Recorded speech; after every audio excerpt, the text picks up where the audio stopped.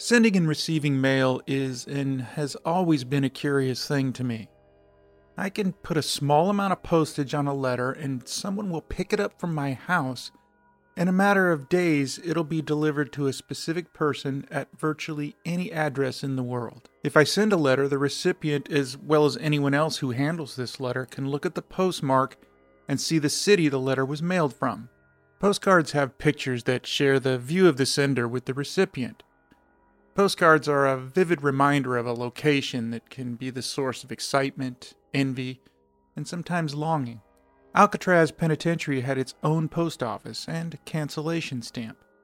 Incoming mail was required to list the inmate's name, the inmate's number, and his cell number. Letters from Alcatraz were marked with the large red capitalized word Alcatraz stamped across the envelope.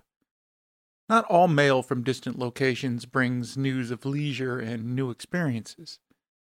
An envelope marked Alcatraz and delivered to a home in rural Washington state brought shame to the recipients and knowledge from all who handled that letter that the person sending the letter was unimaginably bad and that the people that were receiving the letter were connected to this sender.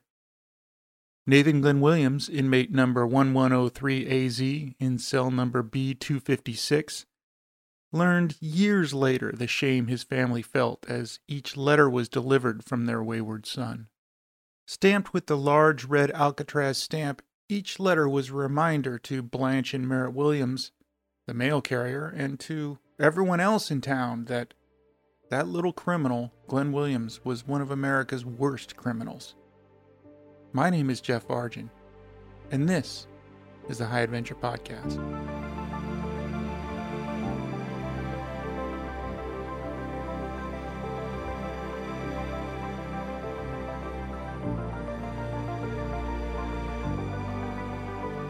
Hello and welcome to Season 4 of the High Adventure Podcast. This is Episode 3, so if you've missed the previous episodes, I encourage you to go back and get up to speed on this story.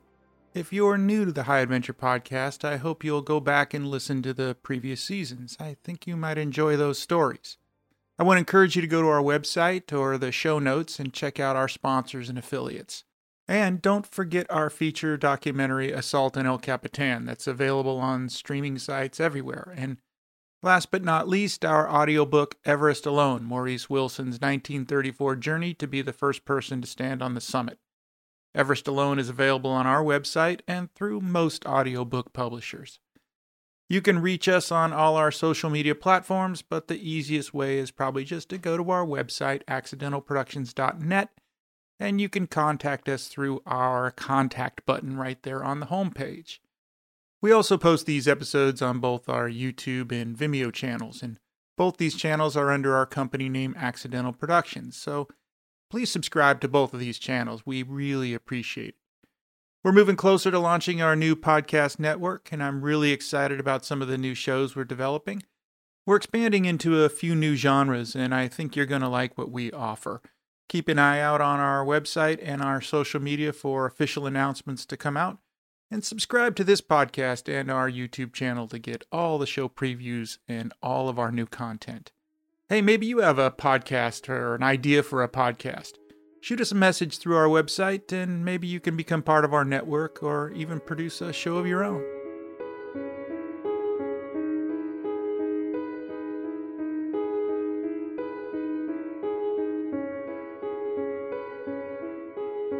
In our last episode, Glenn has, quote, graduated from the Washington State Training School for Boys and has moved up to the State Reformatory in Monroe, Washington on a 3 to 5 year sentence.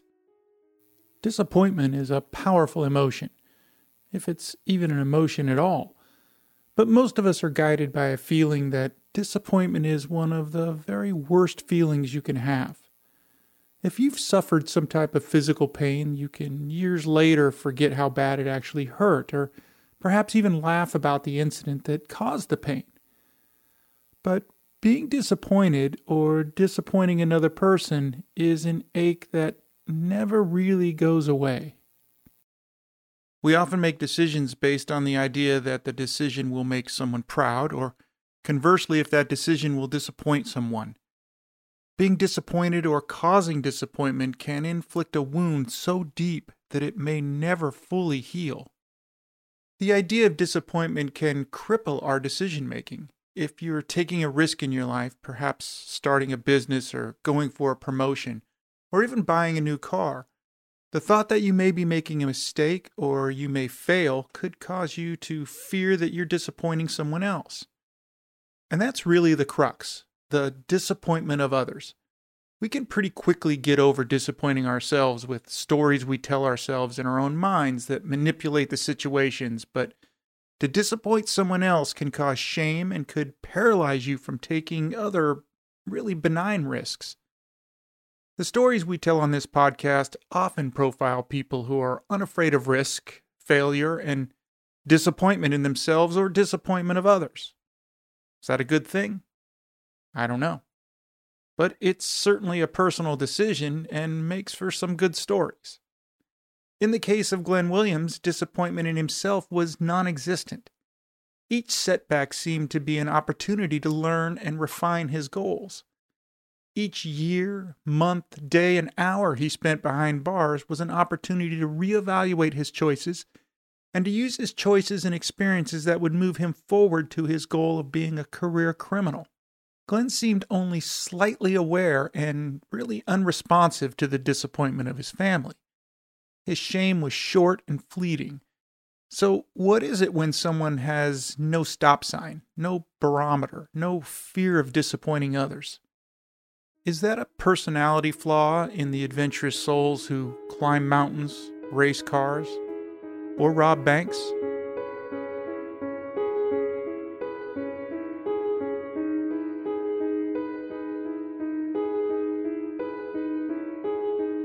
Glenn sat down at the stainless steel table in the dining hall for his first breakfast in his new home. An old inmate shuffled in and squeezed himself onto the bench next to Glenn. The older man took a sip of coffee that he called Kentucky Stud Horse Piss and asked Glenn's name. The man told Glenn his name was Pete. Glenn was understandably nervous and terrified would not be too strong a word. Pete, without looking up or making eye contact with Glenn, began a monologue. It was smooth and seemingly rehearsed, and most likely had been given to young inmates many times. "Glenn," Pete said, "you're a youngster, and a dumb one at that. Your kind is 3 cents apiece, and you're overpriced. There are some damn good men in here. In my 12 years in this place, I've actually met all 3 of them. In the main, the men in here are the sorriest individuals you'll meet this side of hell. These are degenerates and wallow in scum. Seems like you're just starting to get a little bit of that scum on you. Well, maybe you have a chance. But listen closely. Most in here would snitch on their mother if it would earn them a good behavior credit. They steal from each other, they rape the weak and helpless, and kill the ones that won't conform to their methods. The only person worse than a professional criminal is the men who choose to guard them in a place like this." The words of the old man turned Glenn from an arrogant young criminal to a scared little brat. But Pete had done something far worse than scare Glenn. He'd shattered the illusion that Glenn had believed about crime and criminals. All the grandiose ideas about the crimes and the stories from the books and movies that glorified the criminal life were shattered in one brief monologue over a cup of Kentucky Stud horse piss. As Glenn finished and was climbing off the bench, Pete said, "Glenn, I tell you this because you still have a chance. I don't want to see you ruin your life like I've ruined mine." Glenn climbed off the bench and turned to find an enormous mountain of a man standing in front of him. Glenn's eyes met the man's chest. The guy was huge. With no defense and no plan, Glenn looked up at the man's face. The man looked down and very seriously said, "Son, you should listen to this man. It's the best advice you'll ever get in here." This advice was optimistic compared to the sign that was painted on the archway that entered the prison. That sign read, "Abandon all hope, ye who enter here." Not exactly the uplifting words of an institution that was supposedly dedicated to reform. And it was, in fact, after all, called a reformatory. Once settled into his new home, Glenn was faced with decisions. All inmates were given the option of going to school and attending classes each day or sent to work. Though Glenn was still in his teens, he was far behind in school. He spent much of his short life incarcerated, and formal schooling was not part of the routine on his long-range criminal plans. The first day of school at the Washington State Reformatory was unlike any first day of school for most students. There was no excitement to meet the new teacher or to see old friends or to survey the class for the first crush of the new year. The class that showed up that Monday morning at 8:30 a.m. was a tough crowd. But contrary to what might be thought of as obvious, they were well behaved. Each of these guys had been given a chance of hard labor or school. Any disruption or classroom problem would result in expulsion from the class and entrance into the road crew. And there were no second chances at this school. Glenn was surprised to learn that the teacher himself was an inmate and was kind and caring, not the hard-edged bully he'd been expecting. Prior to teaching at the state reformatory, the teacher, Richard Culp, had graduated from USC and been a professor at the University of Washington. With his new teacher's compassionate teaching style, Glenn's interest in school grew. He began skipping movie night and other entertainment opportunities to stay in his cell and study. The teacher saw Glenn's interest growing, but was hard on him, but not harsh. Even at the young age of 16, Glenn saw what this teacher inmate was trying to do for him. Glenn felt for once in his life he had a mentor, a man who inspired him to learn and had the confidence in him that he could learn. He wasn't just another long line of people who judged him. But let's be realistic here. Maybe it was the adult jail that scared him and a mentor that was helping him see a different path for his life. He'd had plenty of chances and plenty of people who tried to help, but for some reason this time the advice was making sense and sticking. Glenn noticed that the teacher was popular with the students, and he seemed to be respected and admired by everyone who knew him. But he also noticed that the teacher spent most of his time alone. And on the yard and in the dining hall, he seemed to always be alone. Why was this popular guy who had so much to give and who'd helped so many have no friends? After class one day, while working on an assignment together, Glenn asked his teacher about his solitary life in prison. Keep in mind, this is 1931, and Richard Culp, the teacher, had already been in prison for several years. The teacher confessed to Glenn that he'd been a professor at the University of Washington and that he'd been discovered having an affair with a male student while teaching at the university. For that, he was fired, convicted, and sentenced to 4 to 10 years in the reformatory. The professor told Glenn that he understood why he was an outcast, and he warned Glenn that in his own best interest, he should be careful about how he talked about his teacher to the other inmates. Glenn would face plenty of difficulties as a 15-year-old in this adult prison. There'd be no need to make things worse for himself or allow rumors to create a dangerous situation for either of them. Glenn was unaffected by the news from his teacher, and in true anti-establishment form, Glenn did and said exactly what he wanted to anyone who cared to listen. Glenn and his teacher formed a professional bond that was strong, but at no time, according to Glenn, did Professor Culp treat him in any way other than simply a student in his class. The mental strength of his teacher impressed Glenn. This man accepted his sentence, but was unapologetic for his lifestyle, and that, to Glenn, was admirable. So it was a soul-crushing and life-changing day when Glenn, while visiting the professor's cell for some extra help, saw the professor pass out cold and crash to the floor. As Glenn frantically called for help, by the time the guards arrived, Professor Richard Culp was dead. Glenn learned later that it was a heart attack. It was curious and helpful a few weeks later when Glenn received a letter from his teacher's mother. The letter explained that Professor Culp had written to his mother about a promising young student he was helping, and he was hopeful that this young man would be able to turn his life around and move beyond the life of crime when he was released from the reformatory. That dream of Professor Culp was not to be realized, at least not in this institution. After the death of his teacher, Glenn never returned to school while at the reformatory. Instead, he decided to learn a more immediate skill. After watching the prison boxing team train one afternoon, he approached the team's trainer and told him that he'd like to learn to fight.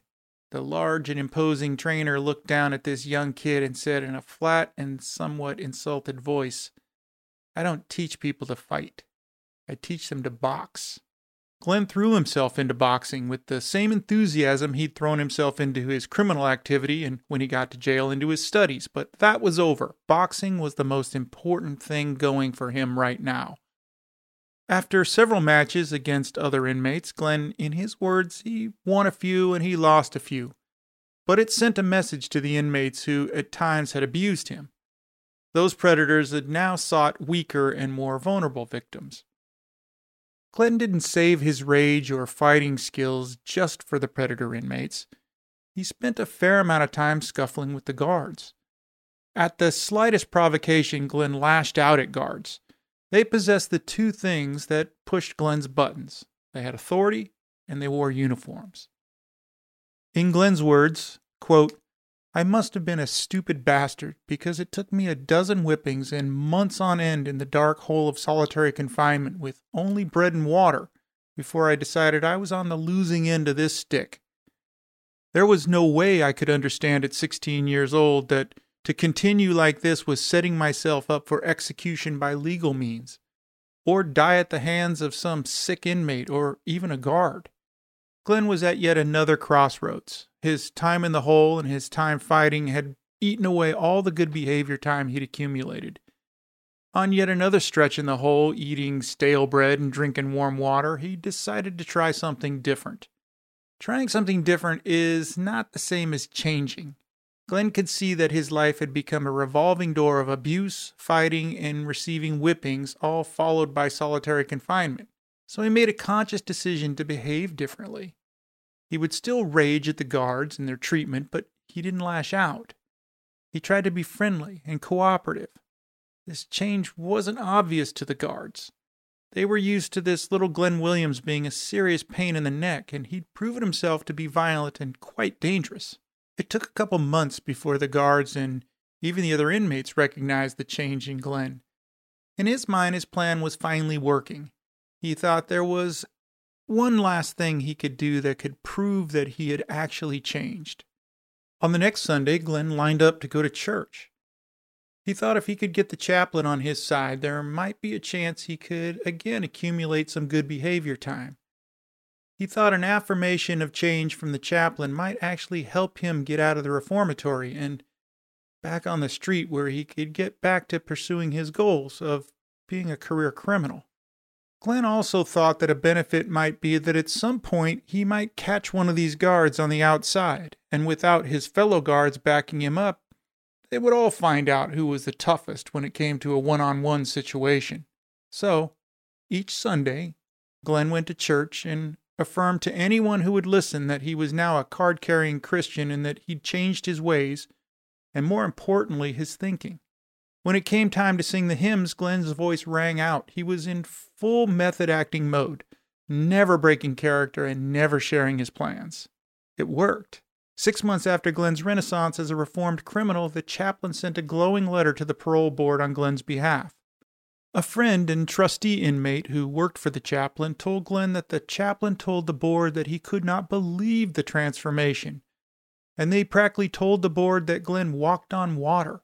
Glenn went before the board and pleaded his case. He told them of his personal transformation from angry kid to God-fearing, church-going Christian. He told them how he had come to see the light and how the light was showing him the way to the future, and that he hoped he would make the chaplain, the warden, the board, and finally his parents proud. 3 weeks later, he was riding home in a car with his parents, his mother reminding him to thank the Lord for this gift of release. Glenn was thankful, but the Lord wasn't on his gratitude list. He was grateful, but he was grateful that he'd soon be back on the streets doing what he loved doing. But this time, with the knowledge of hundreds of criminals, all of whom had given him advice on how to succeed as a criminal. Glenn was really anxious to put his education to work, but knew he was going to have to lay low. People were watching. The town was watching. His parents were watching. The parole board was watching. So he laid low for a year, thinking, planning. But after a year of boredom and wandering the streets of Wenatchee, Glenn had reached his breaking point. The small town was closing in. The townspeople seemingly could not forget Glenn's past, and everywhere he went he felt looked down upon and judged. Sometimes you just have to give the people what they expect if you want them to stop looking at you. And that's exactly what Glenn did. Glenn decided that he couldn't get too far if he didn't have a gun. And in rural Washington, guns were not that rare in local households, so Glenn decided he'd start burglarizing houses again until he found a gun. He was also looking for a car to steal so he could move on with his life and his life of crime and get out of this small town. As luck would have it, Glenn was searching through a parked car one night and found a .38 police special and a shoulder holster. He decided to leave the car. Even Glenn at times had a blast of common sense, and maybe it was now his advanced degree in crime that he'd earned in the reformatory that he was making a few different decisions. With a new gun and an easy way to conceal it, Glenn could not be happier. He checked himself into a downtown hotel, and he felt like he was a man with a plan, and more importantly, a future. The next morning, he went to a busy local cafe and had a celebratory breakfast. After finishing his breakfast, he walked up to the cashier, pulled out the gun, and demanded all the money in the drawer. Clearly very serious about what he was doing, he told the cashier that he'd blow her head off if she called for help or reached for the gun that he knew they kept under the counter. She gave Glenn all the money from the cash drawer. He put his gun away and walked out of the cafe and back to the hotel. Turning on the radio in the hotel room, the reports of his robbery were already on the radio. Eyewitnesses had told police that the robber was 6 feet tall and weighed 180 pounds. Glenn felt a bit of relief. He was 5'7" and weighed 140. Were they really talking about Glenn's robbery, or was it possible that this same cafe was robbed twice in one morning? Glenn stayed in the hotel for the rest of the day, and he learned that the radio had been reporting his robbery, and that new descriptions of the robber were coming out all day. His cafe robbery got him $200, which would be $3,900 in today's money. Not a bad haul for a kid, plus he'd gotten a free breakfast. This kind of easy money did nothing but empower Glenn and convince him that this was the way to make money. Working? Why would anyone do that? He knew now that he'd have to get out of town. It was only a matter of time before someone in town would recognize the description of the kid that's been stealing and robbing in this town for most of his young life. His plan was now to wait till dark, sneak out, steal a car, and just get out of town. Stealing a car wasn't so easy. The town was on alert about the robbery, and patrol cars were cruising everywhere. Glenn saw several of them pass by as he was walking the dark streets looking for a car to steal. It was time to get out, and his opportunities for escape were going to fade as the sun came up. Moving slowly and carefully through the streets and through the neighborhoods, Glenn got lucky. A car pulled into a driveway across the street from where Glenn was walking, and he saw the car had just one person in it. He ran across the street, and as the man got out of the car, Glenn was at his back with the gun pushed into his spine. He told the man to get back in the car. The man did as Glenn asked, and Glenn got into the back seat with the gun pushed against the back of the driver's neck.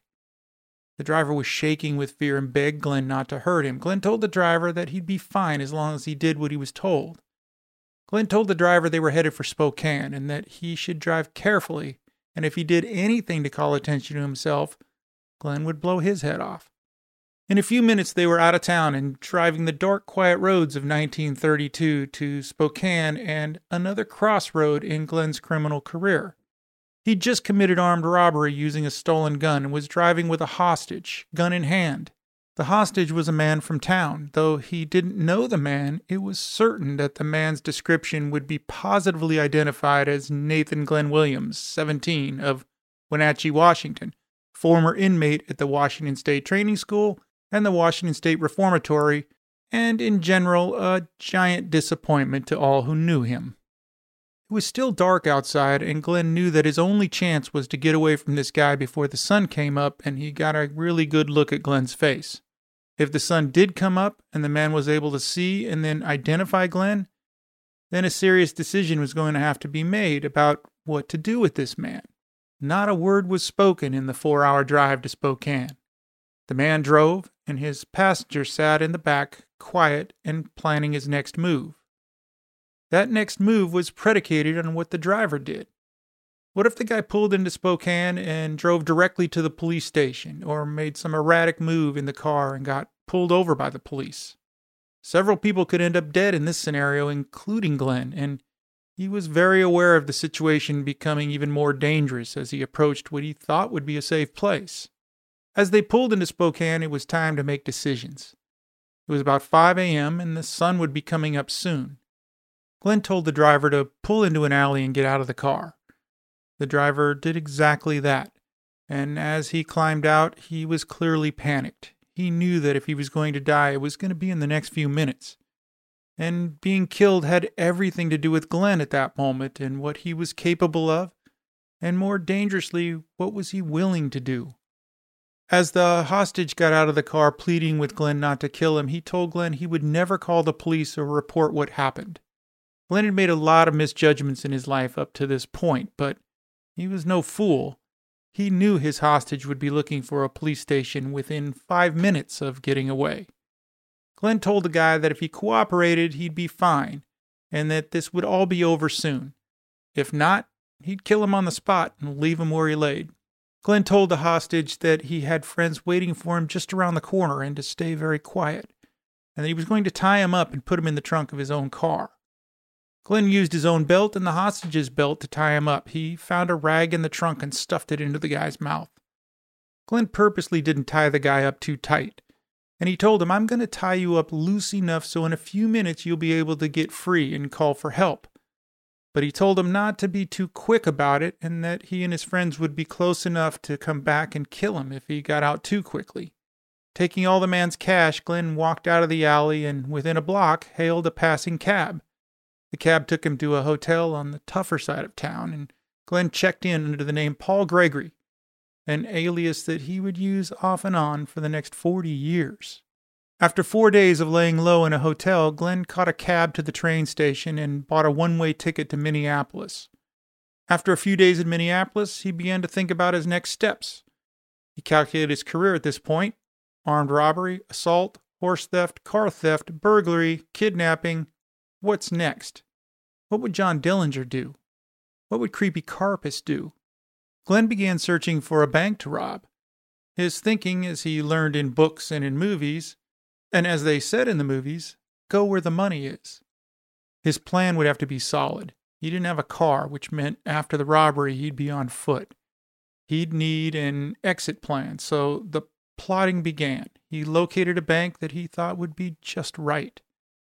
One afternoon, while sitting in a cafe across the street from this bank, a large and imposing guy stopped by his table and asked him where he was from.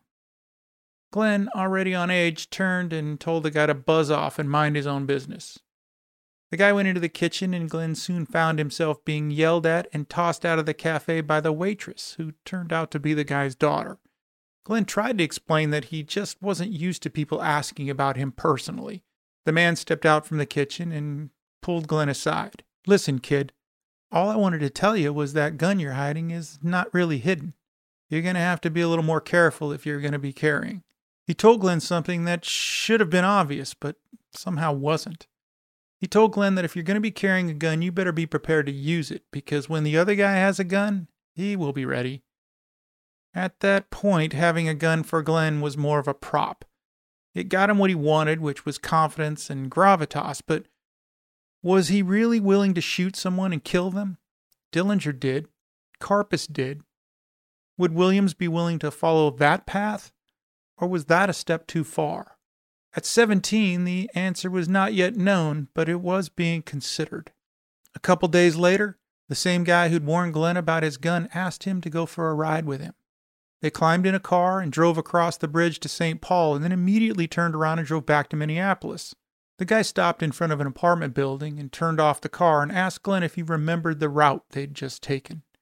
Glenn said he did, and the man who by now Glenn was calling Big J told him that's the route to state prison.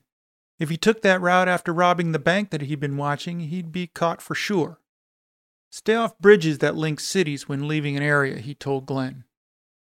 Glenn was shocked and a little embarrassed that he'd been so obvious in what he was planning. but obvious is not always obvious unless the person watching knows what to look for. And it seemed Big J knew a lot about what to look for. First thing, Big J spotted the gun. And he spotted a kid who seemed to have a plan, and then figuring that this kid could be trusted, or at least trusted as any career criminal or any 17-year-old could be trusted, Big J decided to take a chance. He told Glenn that he had knowledge, and that Glenn had ambition. And he told Glenn that he reminded him of himself 25 years earlier, and that alone was reason enough to partner up. Glenn at this point was open to a partner, but Big J was talking about waiting and planning for weeks before a job. He told Big J that he had a bank ready to be taken right now. Big J told him, go ahead and do the bank solo, and if he didn't get his ass shot off, they could talk about doing a job together down the road. Glenn thought that was a good idea, and after he'd looked over the bank, why would he share the money from a job that he'd already done the planning for? The day had come. Glenn had gotten up early in the morning and stolen a car. He figured trying to escape on foot was not the best plan. He had hidden the car in the alley behind the cafe where he'd met Big J and his daughter, the waitress. Glenn sat in the cafe drinking coffee, waiting for the bank to open. Marie, the waitress, and Big J's daughter told Glenn that she and her father were nervous for him. Was he sure that he was ready? Glenn told her not to worry and that he had everything in place. She filled his cup and she walked away. He realized he did have everything planned. But all of a sudden he realized he's forgotten to bring something to put the money in. He called Marie over and asked if she could bring him a large bag that he could put the money in when he robbed the bank. With a questioning smile, she said, "You got it all figured out though, right?" An embarrassing moment for sure, but it would all be forgotten after he'd done the job and he was loaded with cash. He hoped. He finished his coffee and walked across the street with the gun in his shoulder holster and a paper bag in his pocket and dreams of Dillinger in his head. As he walked into the bank and saw a row of customers at the 4 teller windows, he had a powerful wave of fear that started at the top of his head and moved like a flash flood through his entire body. He remembered Big J telling him that fear causes panic, and panic causes bad decisions.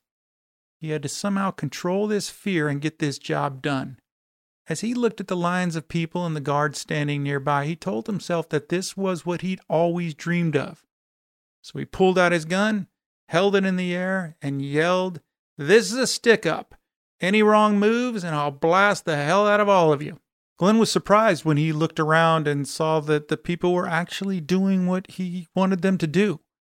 He quickly went to each teller as they piled the cash from their drawers on the counter, and he pushed all that money into his paper bag.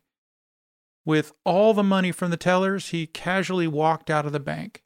Standing on the sidewalk, he smiled and felt like it had gone well. Now just casually get across the street to the car and get out of town. But as he took his first steps, there was an explosion of glass behind him.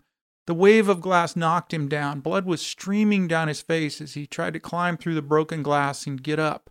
He couldn't believe it. They were shooting at him from inside the bank. He turned and fired into the bank and ran. 4 men came racing from the bank and started chasing him on foot. He turned and fired several shots at his pursuers, and that seemed to slow them down. He found the car, and it started easily, and off he went, blood streaming down his face and covering the front of his shirt as he drove the car through side streets. He heard sirens in the distance, and he quickly pulled into another alley with an open garage at the end.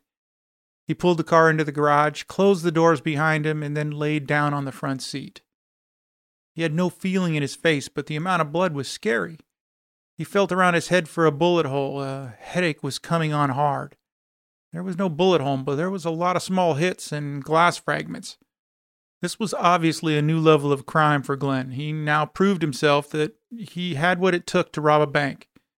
It also proved a fact that we were all hoping was not true. That he was willing to, in fact, point a gun at another human being and pull the trigger. In his first bank robbery, he's now been shot with a shotgun through a window, and when shooting back, had in fact hit one of the tellers. She survived, but this was a level of violence that couldn't simply be explained away or minimized as a little juvenile delinquency. Glenn waited until dark and found a phone booth and called Big J. Big J gave him the address of an apartment that was safe. Marie and Big J were waiting for him when he arrived. Big J told Glenn that they were getting out of town that night. Glenn was nervous and thought they should stay put for a while longer. Marie then told Glenn that a bank had just been robbed by two guys in St. Paul and there'd been a lot of shooting. She said that his little one-man operation had been pushed to the background as the cops had a license number of the robber's car and that cops from both cities were looking for these guys. Big J told Glenn that this was a good time to hit the road and he was unrolling a blanket he'd been carrying. Inside was a .30-30 rifle, a sawed-off shotgun, 2 revolvers, and 6 boxes of ammunition. Add in Glenn's .38 revolver and they had quite an arsenal, and Glenn thought they could hold off a brigade of cops with what they had. Big J sent Marie out to get the car. Big J told Glenn that he was trusting him and that this was a big risk given Glenn's age and experience. He told Glenn that if he lived long enough, he might learn a few things. He then told Glenn a sober truth about their future. Big J said, quote, "Our chances of living this lifestyle are 100 to 1. Even if we live, we might spend the rest of our lives in a prison cell.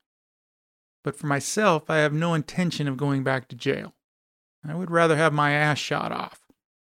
Glenn told Big J something that seemed arrogant. But later on, it was something that Glenn talked about, that it was something that he'd carried with him for his entire career. And that was that dead men tell no tales, and that causing the death of someone while pursuing his chosen field did not panic him. He said that he'd become immune to violence and that he would, if forced, shoot first and leave no witnesses. So, Glenn now has moved firmly into a life of adult crime. His list of crimes to this date is long and varied. He now has a partner and mentor, but this guy has vowed to never be taken. So, is Glenn climbing aboard an already sinking ship? In our next episode, Glenn's crimes escalate, and he's shown what happens in the real world when criminals get shot while doing a job. And that sobering sight might just be the thing that turns Glenn around. Or not. Thank you for listening. We'll see you on the rock. It's hard to fly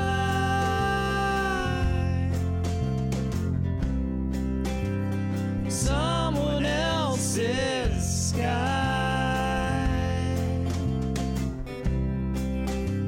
'cause if you try,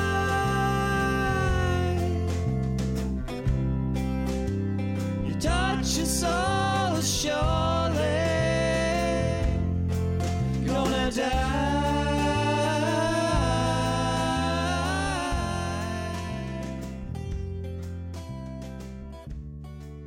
This has been a production of APN, the Accidental Podcast Network.